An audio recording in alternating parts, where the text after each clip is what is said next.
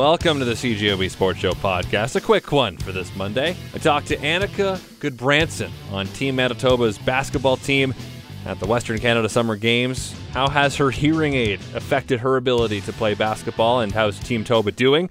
Plus, a look back at a crazy Week 9 in the CFL and a weird weather delay. That's on the podcast. Team Manitoba rolling right along at the Western Canada Summer Games, third in the medal standings, right behind Saskatchewan. My focus tonight on the girls' basketball team and Annika Goodbranson, who was born profoundly deaf and received a hearing aid at the age of 22 months. We'll get to that part of the story in a bit with Annika, who joins me now. First of all, Annika, your team had 2 games today. How did they go? Okay, so our first game was against Northwest Territories. We won, and then that got us to a game with Alberta, which was still a round-robin game, but it was kind of like a semifinal to see if we could get to the gold medal game or not.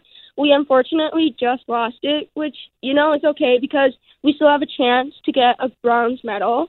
And I think in the end, to bring something home, that's really still a really big thing to accomplish at Canada Westerns. How is it a semifinal but still round-robin? Because it came down to, your wins and your losses. So we were both kind of fighting for that last win to advance us to the gold game. Okay, so it's not really an extended playoffs. It's kind of just one game. Yeah. Okay, sounds good. So how has your Western Canada Games experience been so far? It was really good because we had some wins and we had some losses, and it showed me, my athletic ability against other girls from other provinces, and it teaches me, what I need to work on and how I need to compete against them further on in my future, hopefully. Of the players you've been playing with on Team Manitoba, had you played with them before? No, I haven't because, I played with 2 of them on my team because we played on the same club team, but everyone else, I've seen them around at other games and stuff, but I haven't played against all of them. So it was a really neat experience to come together for 2 months, create this really strong bond with these girls, and then go to a really big event. So I haven't played with them before, and it was just a really neat experience to learn how to play with new people in such a short amount of time. So what was the preparation like to head to Swift Current? We had practices 4 times a week for 2 hours a day, 10 to 12. And then for the last couple of weeks, we just went really hard, and we always have these team discussions about how we're going to do at Westerns and what we need to do, what were the things we needed to do. And, I think in the last week, we just practiced really, really hard. And I think that's what helped us get to this bronze game. Now, you received a hearing aid when you were an infant. Does it affect you on the court at all? Yes, I think it does because it is very hard in a lot of environments for people to communicate with me and for me to communicate with them, right? So I try to read people's lips, but it's not like they can read mine. So they have to yell so much louder to get my attention, say if I'm coming off for subs or what kind of play we're running. So I think it does affect my playing, but I try not to let it get to me. So for your hearing aid then, is it really sensitive to all the loud noises that go on in a basketball gym? No, it's not. Although sometimes if the environment gets too loud, it will cut out just to reset to a better program for me. So I'm not as bothered by it. Right. And it honestly really doesn't bother me because I'm just so used to it. Do people notice that you have a hearing aid? Sometimes I'm not sure. It can be visible at times, but then I also wear a headband so it covers it. But I've been told by refs to take it off, and I'm like, oh no, sorry, I can't. It's my hearing aid. So I do think it's a visible hearing aid, and people see it, but I don't really let other people's judgment bother me. So the fact that you're playing with new players, then you just told me that it can be somewhat harder to communicate on the court. Has there been kind of a learning process playing with new teammates? Yeah, there has been. All the girls on my team who I've never played with before have really adapted to how they need to communicate with me, and I really appreciate how they take that extra moment to say, Annika, we're doing this play, or they come to me and say, okay, you're off, go, I'm subbing for you, who do you have? And I just think that they are really a really great group of girls because they go that extra step for me in communication. How would you describe yourself as a basketball player? What's your style of play? I like to think of myself as like a fast, agile player. I do play other sports, so I think that really helps me benefit in the sport of basketball because, like jumping in volleyball helps me jump in basketball, or running in cross country helps me run the court. So I think I'm a well-rounded basketball player. Right. How does water polo help you at basketball? Aiming, I think. And also just like swimming is really great for cardio, right? So then cardio always helps in basketball. Okay. So this must be a pretty cool way to spend your summer heading into the school year next year, isn't it? Yeah. Yeah, for sure. What grade are you going into? I'm going into grade 11. Okay. And where do you go to high school? I go to Lord Selkirk Comprehensive Secondary School. Okay. So all the different sports you play there, you mentioned volleyball, basketball, water polo, track. Why is playing sports important to you?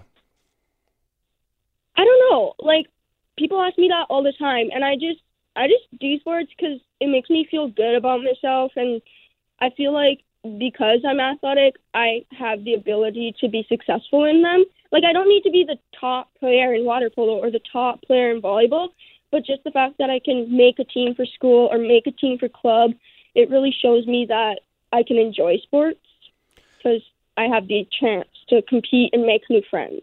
Right. Now, you've also been selected to play on the volleyball team for Team Canada at the upcoming Deaf Pan Am Games in Brazil this fall. What was it like being tapped on the shoulder to go? It was really cool because I am the youngest player on the team currently, and it's definitely a different experience because I'm playing with people who are like in their 20s and their 30s. So it's like there's different levels of maturity, and it's really nice to see like where you fit on a team. And you have to go to Brazil too. That's pretty cool. Yeah, that's a really great traveling experience too. Absolutely. So after the bronze medal game tomorrow, do you guys come home? Yeah, we do. I think we get home around like 1 a.m. tomorrow. Okay. Have you learned anything about Swift Current while you're there, or have you been just too busy playing basketball? No, I've just been playing basketball. It's just kind of like eat, sleep, and play and repeat. Do you get to take some time off when you get back then? Yeah, for sure. Because, I've been practicing like for the past 2 months. So I think it'll be really nice to have some downtime and just like take some time for myself before school season, volleyball and basketball and water polo and track and all that stuff starts up again. Pretty busy. Yeah, for sure. Well, Annika, thanks for taking time to talk to me tonight, and best of luck in the bronze medal game tomorrow morning. All right, thank you. Every Monday, I got to do this. A look back at the week that was in the CFL. For the second straight week, we had 4 close games in the Canadian Football League. It's been a pretty interesting summer, to be sure. So let's get to all the action in the Week 9 CFL recap. Starting in Winnipeg, the much-anticipated first of 3 meetings between the Bombers and Stamps this season. Excitement early. Janarian Grant, yes, that Janarian Grant, returns a punt 75 yards for a TD. Bombers up 10, but Nick Arbuckle leads a pair of touchdown drives, and Bomber fans are getting antsy. But have no fear. Mr. Grant declares, returning another punt for a score. What? And then late in the first half, could he do it again? Nope, fumble. But Arbuckle walks the plank. End zone pick. Defensive struggle, second half. Justin Medlock crushes a 55-yard field goal, but then in the final minutes, Calgary scores to pull within 2. They get the ball back. Not again. We've seen this movie before. Bombers are going to blow it just like Toronto. Nope, they didn't. Picked. Winston Rose seals it. Kiss from a rose. Bombers are 6-2. Friday night doubleheader starting in Montreal, where points were scored in less than common fashion. Alouettes getting on the board with a punt return TD, though a missed convert. Then the Rough Riders answered. Antonio Pipkin back to pass. Wallop, fumble, scoop, score. Saskatchewan in the lead, and then tied because of a missed field goal.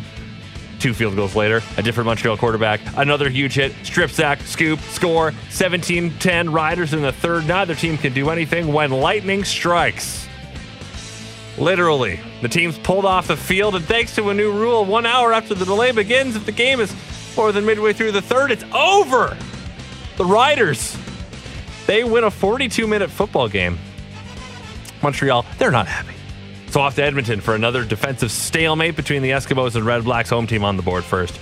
Ottawa settles for a 10-yard field goal. A gut punch. 10 yards. Then a 67-yard touchdown. The Red Blacks are in front. Each team adds a field goal in the second. So Ottawa up by 2 heading into the third.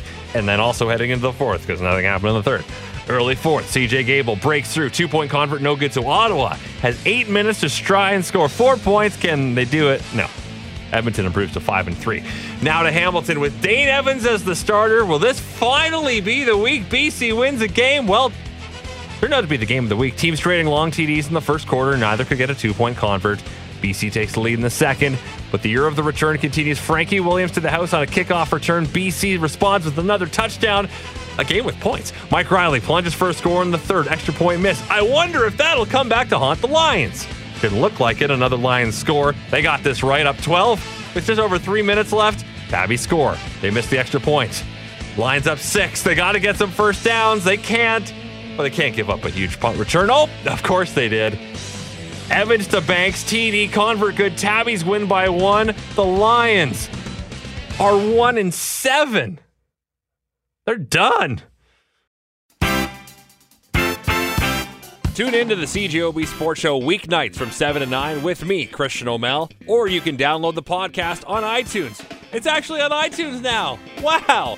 If you got an Android, then I think you're out of luck, but Apple products, you're good. So listen to the podcast. Please subscribe. You can rate it. What's the worst that could happen?